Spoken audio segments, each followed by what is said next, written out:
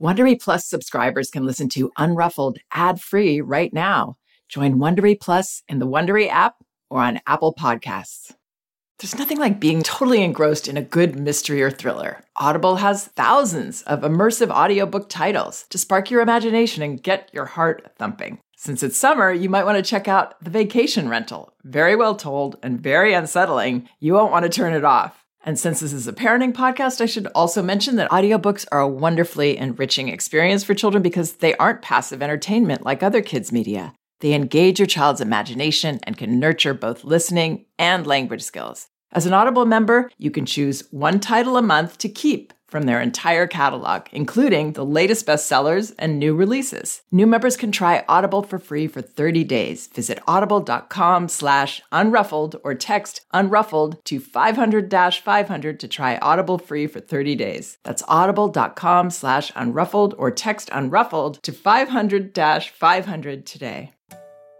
You can count on T-Mobile to help keep you connected. After investing billions to light up their network from big cities to small towns, T-Mobile is America's largest 5G network. Plus, when you switch to T-Mobile, families and small businesses can save up to 20% versus Verizon and AT&T. Visit your neighborhood store or T-Mobile.com to switch. Plan savings with T-Mobile, third line free on essentials via monthly bill credits versus comparable available plans. Plan features may vary. Credits stop if you cancel or change plans. Hi, this is Janet Lansbury. Welcome to Unruffled. Today, I'm so excited. I have a very special guest with me. Her name is Rosalia Rivera. She's a passionate consent educator. She's an abuse prevention specialist, a sexual literacy advocate, and a survivor turned thriver. That's how she describes herself. She's the host of a podcast about consent. She's also the founder of Consent Parenting, which is an online platform where she offers courses, workshops, and membership for adult CSA survivor parents so that they can learn how to protect their families from abuse.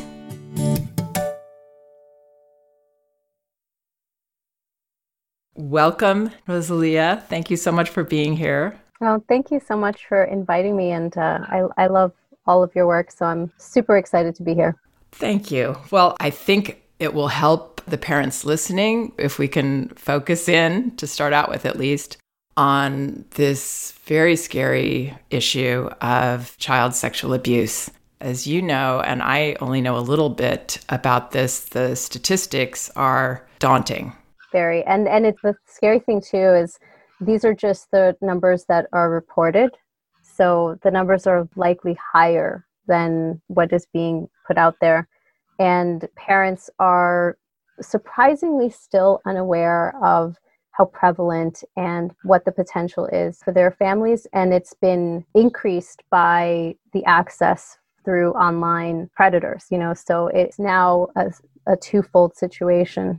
So what are some of the basics that we can do as parents to arm our children or to help them to develop that healthy sense of their boundaries and asserting them, making it less likely that they're going to be victims? So I always recommend to parents to start as early as possible. I mean, you can teach about consent from birth. A lot of it is more about the way that we speak to our children and our intention and how we communicate to let them know that we are willing to communicate about our physical exchanges, everything from changing a diaper to bathing them. Usually it's around the time when parents are starting to potty train that this starts to come up because they're realizing that other people may start to need to help them with this process, and the concept of private parts starts to come into play. And so usually that's when parents will start to think about it. But, you can start from as early as possible by teaching children some of the basics of body safety, which is teaching them the correct anatomical names for their private parts. That's part of body safety also in the fact that you're teaching body positivity. I was raised with not using the correct terms because there was a lot of shame in the household around bodies and sexuality. And my mom's also a survivor and she just didn't know how to approach it. So if we can start with some of those basics of, body safety, of teaching the right names, and then talking about safe and unsafe touch.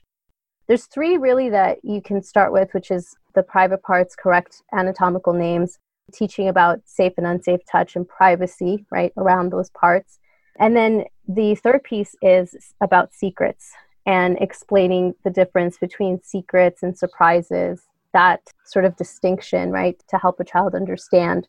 Because there's a lot of well-meaning adults who, a lot of times it could be grandparents who want to like gift a child something, and they think it's just an innocent thing to tell the child, don't tell your parents because they're probably not going to like approve of me giving you candy or whatever it is, right? And again, a well-meaning person, but it sets up the wrong precedent for being able to keep secrets. So if we can make the distinction for kids about secrets and surprises and encourage the adults in our children's lives not to ever ask our children to keep even well-meaning secrets, educating the people in our child's lives who are caregivers about the fact that we're going to be embarking on abuse prevention education. You're sort of putting up a red flag to potential predators to say, like, we're going to be on top of this, we're going to be aware. And then as the child develops, to layer the different aspects that are a little bit more complex while still making it accessible for them. I love that you brought up talking to the adults, because I think that's so important when we consider the imbalance of power between young children and adults, especially if it's grandmother or uncle or somebody that's part of their family. How hard is it for a child to still overrule, in a way, something that this adult is doing with them? Yeah, and that's one of the things that I teach, is how to communicate with those adults, because we tend to have this fear, like we don't want to insult anyone or make them feel uncomfortable, because it's a different way of seeing and approaching children. I think that a lot of our own parents, right, grandparents or even relatives, sometimes it's cultural. They're just used to being able to like go in and give a hug and a kiss. And I think that is starting to shift. There's a lot more talk about giving kids the right to choose how they want to show affection and how they want to greet someone. But there's still a lot of pushback from those adults. And sometimes they may try to guilt a child and like make them feel bad for not giving affection. And if we don't communicate with those adults and say, that's actually against what we're teaching, there's diplomatic ways of saying it, and having these conversations. All of it always comes down to communication. But if we can be that front line for our kids, particularly when they're so young that they're still learning this, like we're teaching through modeling, because when we vocalize that on behalf of our kids and they hear us talking about it, they're learning that language and they're learning that they have the right. We're encouraging them and backing them up. It's being vocalized, and it gives them that reassurance that they can assert their rights to their boundaries. When we do that, we create consent culture within our homes, within our families, and then ultimately within our communities, because those adults will think twice about doing that to other kids. Again, it's all well-intentioned, but ultimately it sets up the potential for abuse and for grooming. The statistics are that 90% of abuse happens to kids by people that they know. And more specifically, it's not just by people that they know, but people that they trust, that they love, and that they've developed a bond with. So when abuse happens, it can be really confusing for a child, because this is someone that they learned to trust and care for, who's now eroded a boundary or crossed a line or, violated a boundary.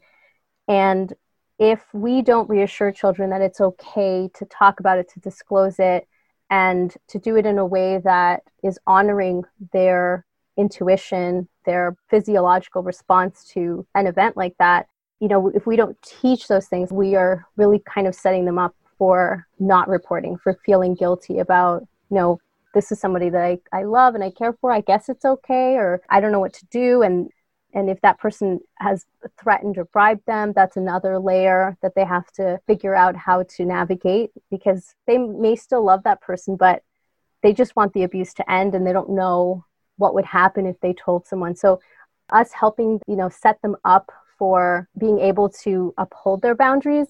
And then if they get crossed, that they can go to someone to get help, really goes a long way between prevention and then at least reporting, so it doesn't become a repeat situation. Yeah, that makes sense. And also, you were reminding me of a very powerful way that can be kind of organic for us to intervene and model and have the boundary with the adults. So we're teaching the adult and the child at the same time. And this could be true with a tiny newborn as well, to kind of interpret for the child. So let's say somebody wants to hold my baby. And I look at my baby and I say, Grandma would like to hold you now.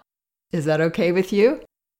And then I will get a sense right there of whether my child is pulling back, maybe not with a newborn, but with a very young infant. You can tell when they're kind of hesitant or if they're open to it. So we can say to the adult, it seems like she's saying no for now. So right there, you've taught so many lessons. You've taught this adult, oh, this is a person with a point of view, actually, what they think matters. And we're teaching our child, you have a point of view that matters, and I'm going to stick up for you and make sure that, you know that and other people know that. So those opportunities where we are there, I think are really, really important as teaching times. Yeah, and one of the things you had mentioned before, and I want to just kind of circle back to it for a second, is that we tend to think of abuse prevention education as something scary. And I think that's why a lot of people have apprehension about where to start or how to teach it. And the way that I approach it, particularly because I'm a survivor and I know how almost debilitating the triggers can be when you start to talk about certain things that were part of your own experience, is that we want to start by empowering our children with information that makes them feel good about the rights that they do have and how we are going to honor them and help them uphold them, versus talking about dangers that are potential things that they're going to come across. So with the framework that I teach, I always start from this place of empowerment, and it starts with teaching kids about their autonomy, and we can support that concept with them by the way that we interact with them, besides just how we teach them how they can interact with others. So a lot of times, when I'm going through this education process, like we start with simple little things that may seem like not a big deal, but they're really big. And when you start to put them all together, you start to notice how many times we inadvertently just sort of manage our children instead of giving them the autonomy to learn how to manage themselves. So a simple example would be when we tell a child to go brush their teeth and we're commanding them to do something with their body versus asking them if they can go brush their teeth. That may seem like a very minute shift, but when we start to apply that to all the ways that we talk to our kids, it really makes you understand how we cross boundary lines all the time, or we remove their autonomy, on a regular basis.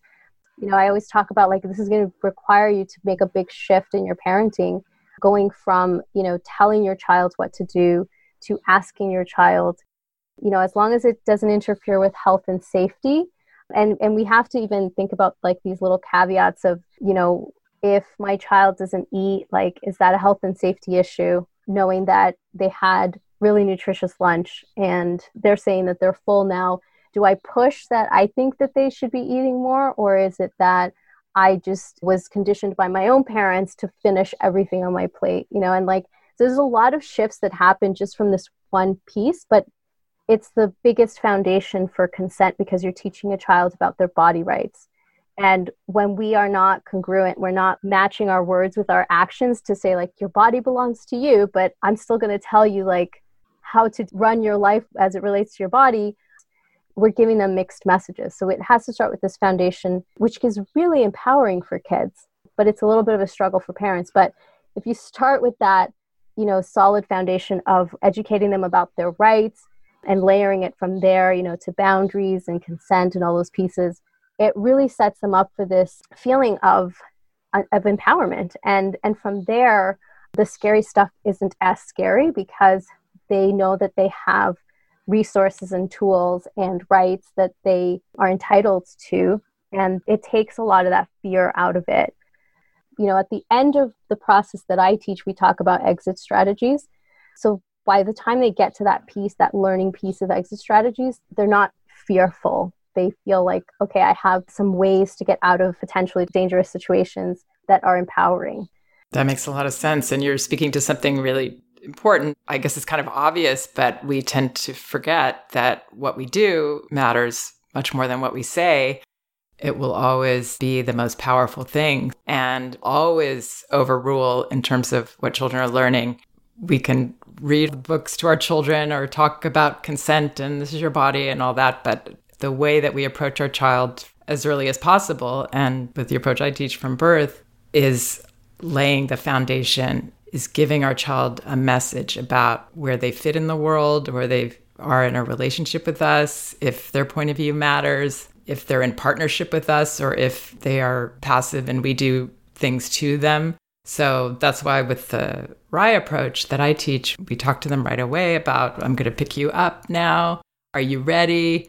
I think people misunderstand that you're waiting for an infant to tell you it's okay to pick them up or change their diaper or something. And it's not so much that we're waiting for them to say yes, but we're teaching them from the beginning that they're a part of this and that we're open to their ideas about things and their feelings about things. And we're not going to just be the ones that do things to them, that they're a part of a relationship and that they're respected. So before this term consent became a popular term, we just talked about respect, that you develop this relationship of respect with your child. And that means so many things, like what you were saying about brushing your teeth.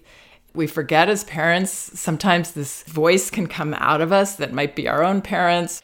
It's this kind of authoritarian voice maybe that's more like, do this, do that. And that's how we think we're supposed to be with our child instead of being really polite and warm and caring. I know you don't love to do this, but we got to do it. Can you do it yourself or should we do it together?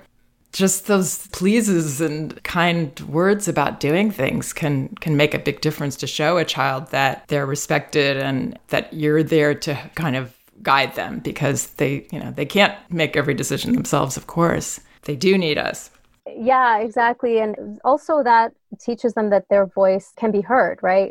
A lot of times if we did grow up with authoritarian parents, which I did, I just thought that my opinion about whatever it was that I didn't want to do just didn't count. And so I had to comply.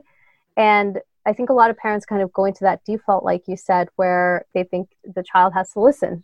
And the child essentially is being taught that their voice doesn't matter or their voice is not going to be heard. You know, you do that often enough and it shuts that down a lot of times for a child. So we want them to always know that their voice does matter and that they can use it and they should use it, especially if they find themselves in unsafe situations. So practicing that and giving them that ability, it really does need to be practiced. You know, consent has to be embodied. That means knowing what it sounds like, feels like, looks like, you know, when somebody is saying no and that no is being respected. Getting kids used to that being the standard. All of that is about that two-way communication that you develop with your child. So instead of it being like a one-way where you're telling them what to do and they don't have a say. Right. But then there are times that we do have to insist physically. If you don't want to hold my hand when we're on the sidewalk, but my child has shown me that they tend to run off sometimes during this time of life for whatever reason. So there you can still respect by encouraging them to share how mad they are that you're doing that. You know, I have to do this thing that makes you really mad, but I got to do it. Yeah. You're too important. So we still need to be the adult that's guiding them. For sure. And that's what I was saying, you know, when it comes to health and safety. And those are conversations you can also have ahead of time. Like when you're making this parenting shift, I always tell parents, like, you need to have this conversation with them to say, you know, I've been doing things this way, but, you know, this is some new education that I wasn't raised with. So we're going to transition to doing things this way. And that means you get more autonomy and this is what that means. However, my job is to keep you safe and to keep you healthy. And so there are times when you won't be able to say yes or no to certain things because it's a safety type situation. You know, I say, like, talk to your kids and get them to figure out, like, what could be some, you know, health and safety situations where I will have to step in. And so they may say, well, okay, like crossing the street, or if we are in the mall, we have to hold hands because you don't want to get lost, you know, so things like that, right? You can set them up ahead of time, or if you know you're going somewhere, to remind them, okay, so we're going to the doctor's and we're going to be doing this vaccination. So like talking ahead to say, these are the exceptions that we have to make sure we're keeping you safe with. It's just always a communication, and I always encourage parents to like leave some white space to be able to implement those things without it being like a dramatic event. Sometimes it's inevitable and it will be, but the more we can communicate and let them know what's going on instead of just like assuming that they know, or that we're just going to do things the way that we intend to do them and not include them in that conversation or that process, the more we can give them room to assert, but also to understand that there's situations that require safety, then it makes it a lot easier to navigate that relationship. That's a great point, to prepare them for that and allow them to partner in that, even thinking of the ideas themselves. And then it's like these stories that come true that children love, even if it's something somewhat unpleasant, like you're making me hold your hand. We talked about this and I knew this was going to happen. There's a real acceptance and kind of confidence building that happens there when children are a part of it. I just want to say one more time, because so many people that I talk to, there's this misconception that the first year or first 2 years for some people is this part that doesn't matter. But if we can start this early, and this doesn't mean if you didn't, it's too late, you can make changes at any time. But the beginning of life is the most impressionable time. This is when the foundation is being built. And so I just can't encourage parents enough to start engaging with your baby as a full human being from the beginning that's a part of a relationship with you, and preparing them for the things that are gonna happen. It's so important. Yeah. I'm wondering what you think about, I guess there's sort of hot button topics, tickling, roughhousing. How do these activities fit with empowering our children? So do you mean between adults and kids, or kids and kids? Adults and kids. Okay. The tickling thing is actually one of the more common questions that I get, because there's this whole idea that, tickling is just fun. And if you're tickling a child and they're laughing, then that means that, that's consent.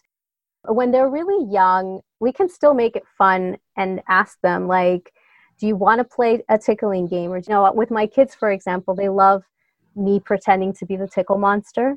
And we've actually turned it into a consent game. So I will pretend to be the tickle monster chasing them around. And they've learned that if they don't want to be tickled for whatever reason, it's almost kind of part of the game that they'll say, no consent. And then, I have to stop right away. So I think that we just have to shift the way that we approach it. We can still engage in these fun activities, but we want to make sure that they know they can always say stop, and we stop immediately instead of pushing that boundary, which is tempting to do, when kids are really tiny and they're so cute and you just want to tickle them. We are teaching them that we honor that vocalized no. And even adults who may not know our kids all that well, maybe a family member who wants to go in for a tickle, we can, on behalf of our kids, let them know, like, this is something that we're exploring because we're doing consent education. And so tickling is only if that permission has been granted. So a lot of times it's just communicating with all the adults in our kids' lives and then letting our kids know, like, all of these activities are fun as long as you feel that they're fun, and you always have the right to say stop, because consent can always be withdrawn. And I think that part about consent and learning that consent can be withdrawn is also really powerful, because predators could take advantage of that. And if a child thinks, well, I consented to being tickled, but now it's turned into something else, and the adult is telling me, well, you said it was okay, they can really mess with a child's mind about that. So teaching a child that consent can always be withdrawn in any situation, it can be taught as part of that play. Part of learning about physical interaction is through play and through exploring communication styles. A lot of times we're also teaching kids that communication is nonverbal as well, right? So if my nonverbal communication is that I'm suddenly closing up or my face isn't happy, then those are also signals that should be paid attention to. So we want to give kids as many communication tools as possible, and then honor that and teach other people in their lives to honor that. I have something called consent letters. These consent letters, they're a communication tool for the adults in my child's life. So there's a medical consent letter, which explains that when they are in a doctor's appointment, my child's expectations are that they are asked for informed consent. And so that means that the doctor needs to inform the child of what they need to do, why they need to do it, and how they need to do it, and then actually ask for the consent to do it. And then the child has to say yes or no. And so when we went to this new doctor and we gave him the letter, it's someone that my husband actually has known for all of his life. So we know that this is a good doctor, a safe doctor to my knowledge. So we gave him the letter and he's like, this is really cool. I think this is really an awesome thing. And I'm actually glad that you gave it to me because I have a tendency of like just wanting to tickle kids. It's obviously like a well-intentioned thing, but I always kind of go in for this tickle. And he's like, but you're absolutely right. Like I shouldn't just be like doing that just because it's my patient and it's a cute little kid. So this really shifted the way that he's now going to approach his patients that are little. Like, I mean, would you do that to an adult? We tend to think just because they're little, we get to have these interactions. But if they were adults, we certainly would not like go in and pinch someone's cheeks or pet them on the head or go in for a tickle, right? So why are we okay with doing it to kids? We can certainly always be playful and all of that as long as we reinforce to our kids that when they say no or they verbalize a no or have body language that says no, that we honor it and keep confirming that so that becomes their expectation. Also, it helps the parent not to have to be so confrontational. It's much better to give the doctor the advance notice that's respectful, and it's helpful to your child to know that it matters that much that you're doing that when your child is old enough to know those things. Right. And it helps them also when they're older to know that they have rights over their physical health and how to interact with the practitioners in their lives, right? So anyone who has a uterus, when they get to that stage of reproductive health, that they feel empowered by those interactions as well.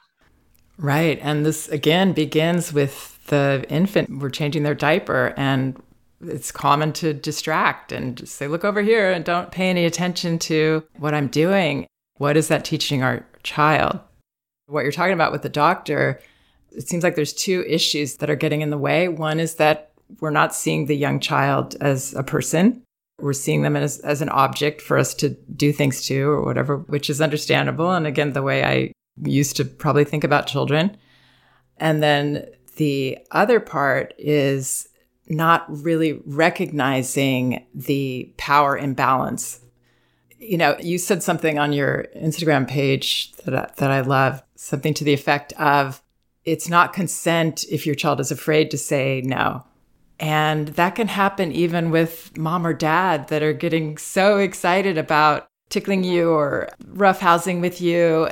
Sometimes we can get, especially with the roughhousing, we can kind of lose control a little, like we get so involved in it that we're kind of out of ourselves. We need to realize that our child is geared towards pleasing us. Our child is inclined to want to have fun when we're having fun.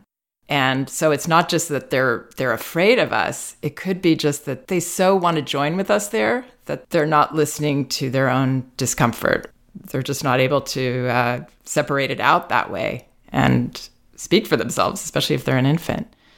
So just keeping those two things in mind, I think, is really important. The imbalance of power and that this is a thoughtful person who's very aware and impressionable.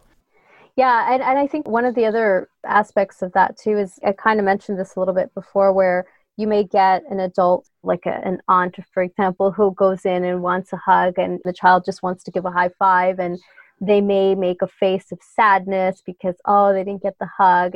A lot of people don't realize that it's not ill-intended in that way, but a lot of that can ultimately lead to a form of coercion, which, trying to explain this without making people go, what? Like, what do you mean? Emotional manipulation almost, but... Yeah, like you're going to make me sad. Exactly. I know that that's not the intent of the aunt to manipulate the child, but a lot of times, like, that's just how we've grown up in this culture where, if we're not shown affection, then we, have different ways of showing our disappointment for that. And I think with adults, they have so much power and influence over children, and children ultimately are so empathetic. They don't want to make someone sad, right? And we have to remember as adults that it's really our job to manage our own emotions and feelings about something. So if we're disappointed with Johnny not giving us a hug, that's something that we need to sort out on our own and manage ourselves, because otherwise we're sending this message that they owe other people affection and we don't want to hurt people's feelings. I guess I have to give them a hug, right? It's codependency is what it is, right? It's like I'm responsible for everyone else's emotions. And exactly. And we need to be more aware of how that is internalized by kids. I always say this to parents too, like we tend to be afraid of, I don't want to hurt my mom's feelings if, my child doesn't want to hug them and then they're going to feel really sad or disappointed. I always say when you have these conversations, remind them like my child loves you and, we're giving them these options because just like you, they may have an off day and they don't really feel like doing a hug right now or doing a kiss or for whatever reason, we should never have these forced expectations. And ultimately, do you really want my child hugging you when they don't really want to hug somebody? That's just really forced affection anyway. So it's just little things like that, they make a big difference in having those conversations with those adults, because it's not just our children's responsibility to communicate these things. As parents, we are their first sort of line of defense. And so if we utilize our voice on their behalf and they see that, again, like you're helping to model what that sounds like when someone is establishing a boundary in a kind and gentle way. It doesn't have to come off as defensive or my guard is up.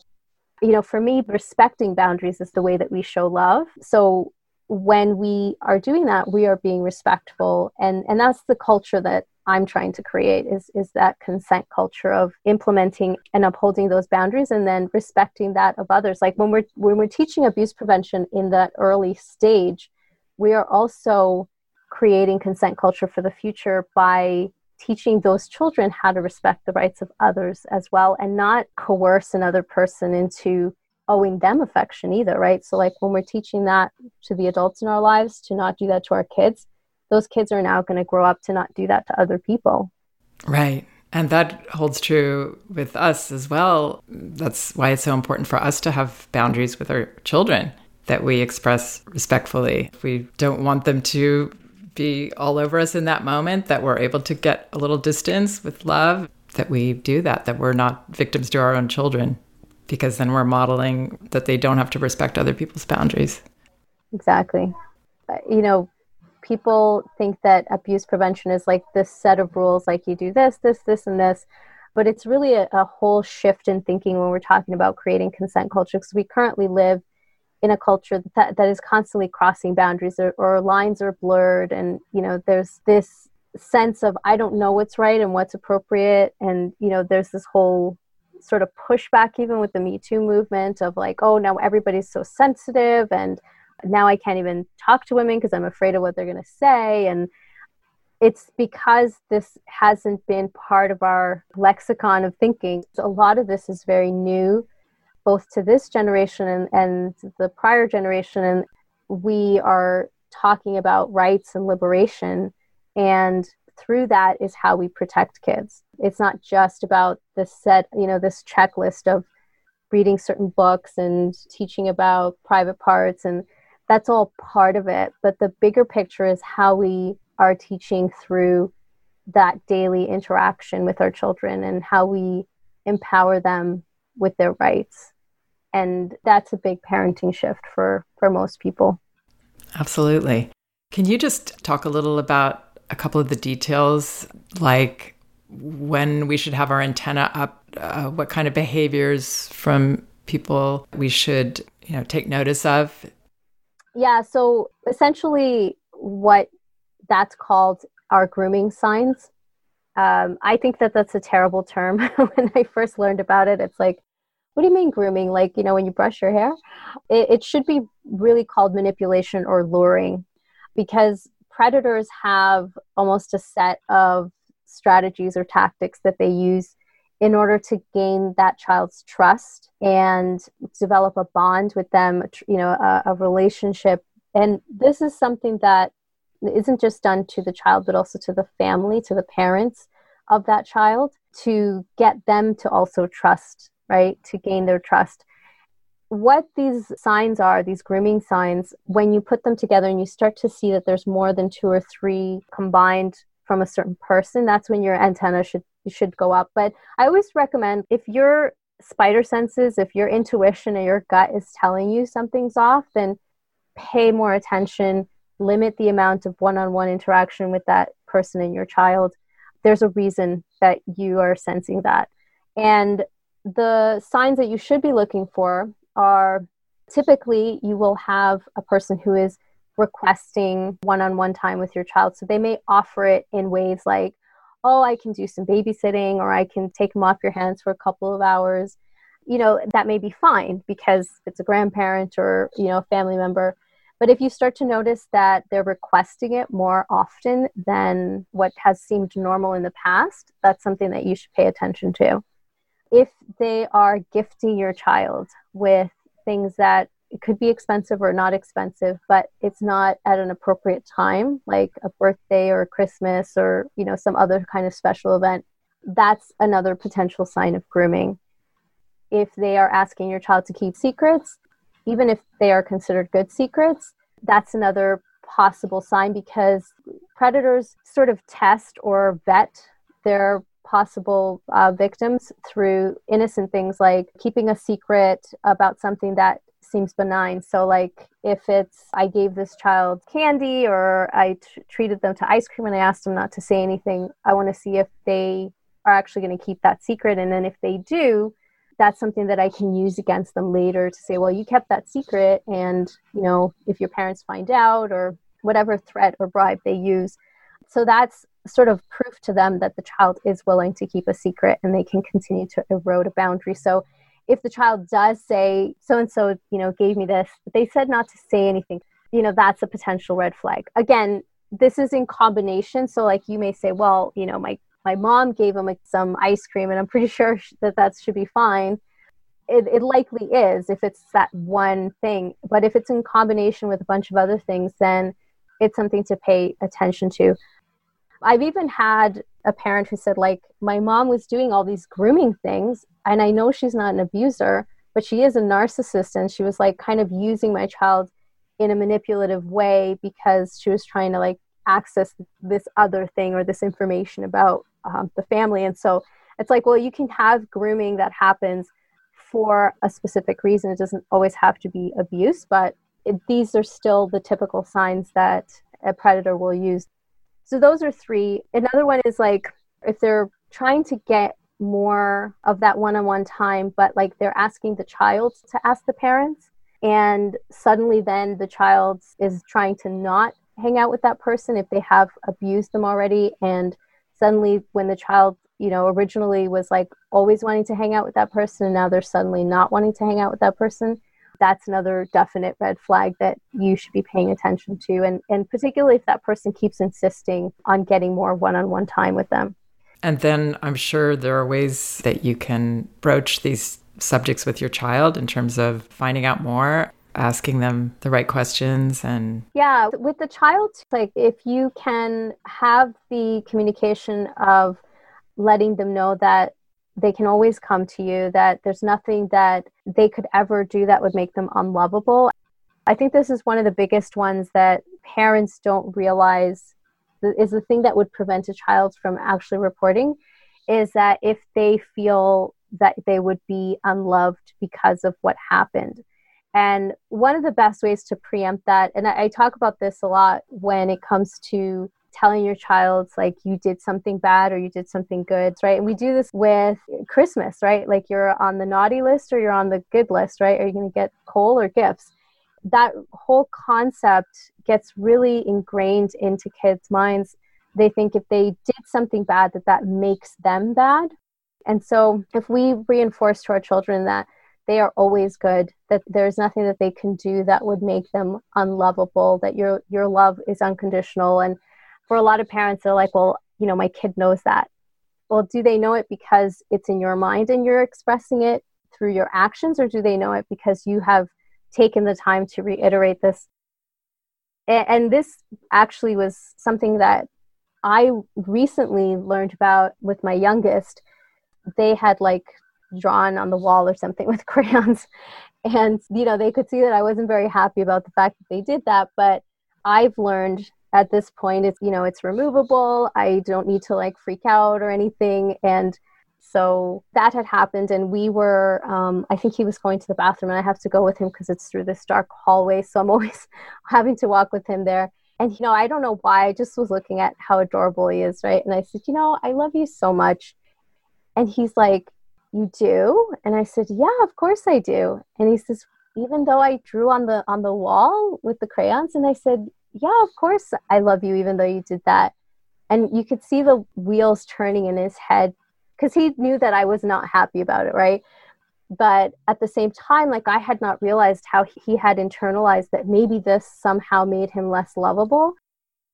And he's like, I thought I was bad. And I said, you're not bad. I said, what you did was not good, but that doesn't mean that you're not good, and that's a really big part of how kids will determine whether they tell us something based on what a predator would say to them, like, your parents aren't going to love you, or, after they know what you did, they're going to be ashamed of you. Like, there's a lot of manipulative strategies that predators use. We have to continuously reinforce this idea with our kids through not just our actions, but through our words, to let them know on a regular basis that no matter what anybody ever tells them, no matter what they do, that they are always unconditionally loved by us. Absolutely. And the older they get, we may tend to think that they don't need those reminders, but it's actually when they need them even more, because we aren't as physically affectionate with our children as they get older, and they kind of have more of that independence, especially as they're going into the teenage years. This is when they need to hear it. They need to be reassured of it. And that they're going to make mistakes, and that we all do. And like, I always told my kids, like, I've done worse than whatever you're going to do. So you could always tell me, don't worry, I'm not going to judge you. I'm not going to shame you. And keeping those lines open is so important because, as the kids get older, we expect more of them. It's harder not to be judgmental instead of just judging the behavior and helping them with the behavior. Yeah. And when I think of what are the most important things that we should teach about abuse prevention, that's one of the top 3, I would say, because that will always let them know that they have a safe place to land. And no matter what, we'll always believe them. And no matter what, we'll always love them. And there isn't anything that they can do, that would make them less lovable. Unfortunately, for a lot of survivors, that is one of the reasons why they never disclosed. So we know based on that, it's really important for kids to know that they'll continue to be worthy of love regardless of what happens to them, or how they may have been manipulated to believe that somehow they were complicit. Wow. Well, this is heavy, heavy stuff. This is a really good note to end on. I hate to end because you're such a wealth of information. I really meant it. I could talk with you for hours and hours, and maybe we will do another. I would like that, to explore some of these other topics that you specialize in. But in the meantime, thank you so much for your work. I love that it is passion-driven. I've listened to your story about how you got into this, and it was fascinating, all the different careers that you had and different interests you had, and how you kept coming back to this important healing that you needed to do yourself, and now you're offering it to others. So kudos to you, and have a great rest of your day. Thank you. Along with all of Rosalia's other resources that I've linked in the transcript of this podcast, she's also reopening her membership group for adult child sexual abuse survivors. I'll have the link for that in the transcript. And both of my books are available in paperback at Amazon: No Bad Kids, Toddler Discipline Without Shame, and Elevating Childcare, A Guide to Respectful Parenting. You can also get them in ebook at Amazon, Apple, Google Play, or Barnes & Noble, and in audio at audible.com. As a matter of fact, you can get a free audio copy of either book at Audible by following the link in the liner notes of this podcast. Thank you so much for listening. We can do this. If If you like Unruffled, you can listen ad-free right now by joining Wondery Plus in the Wondery app or on Apple Podcasts. Prime members can listen ad-free on Amazon Music. Before you go, tell us about yourself by filling out a short survey at Wondery.com/survey.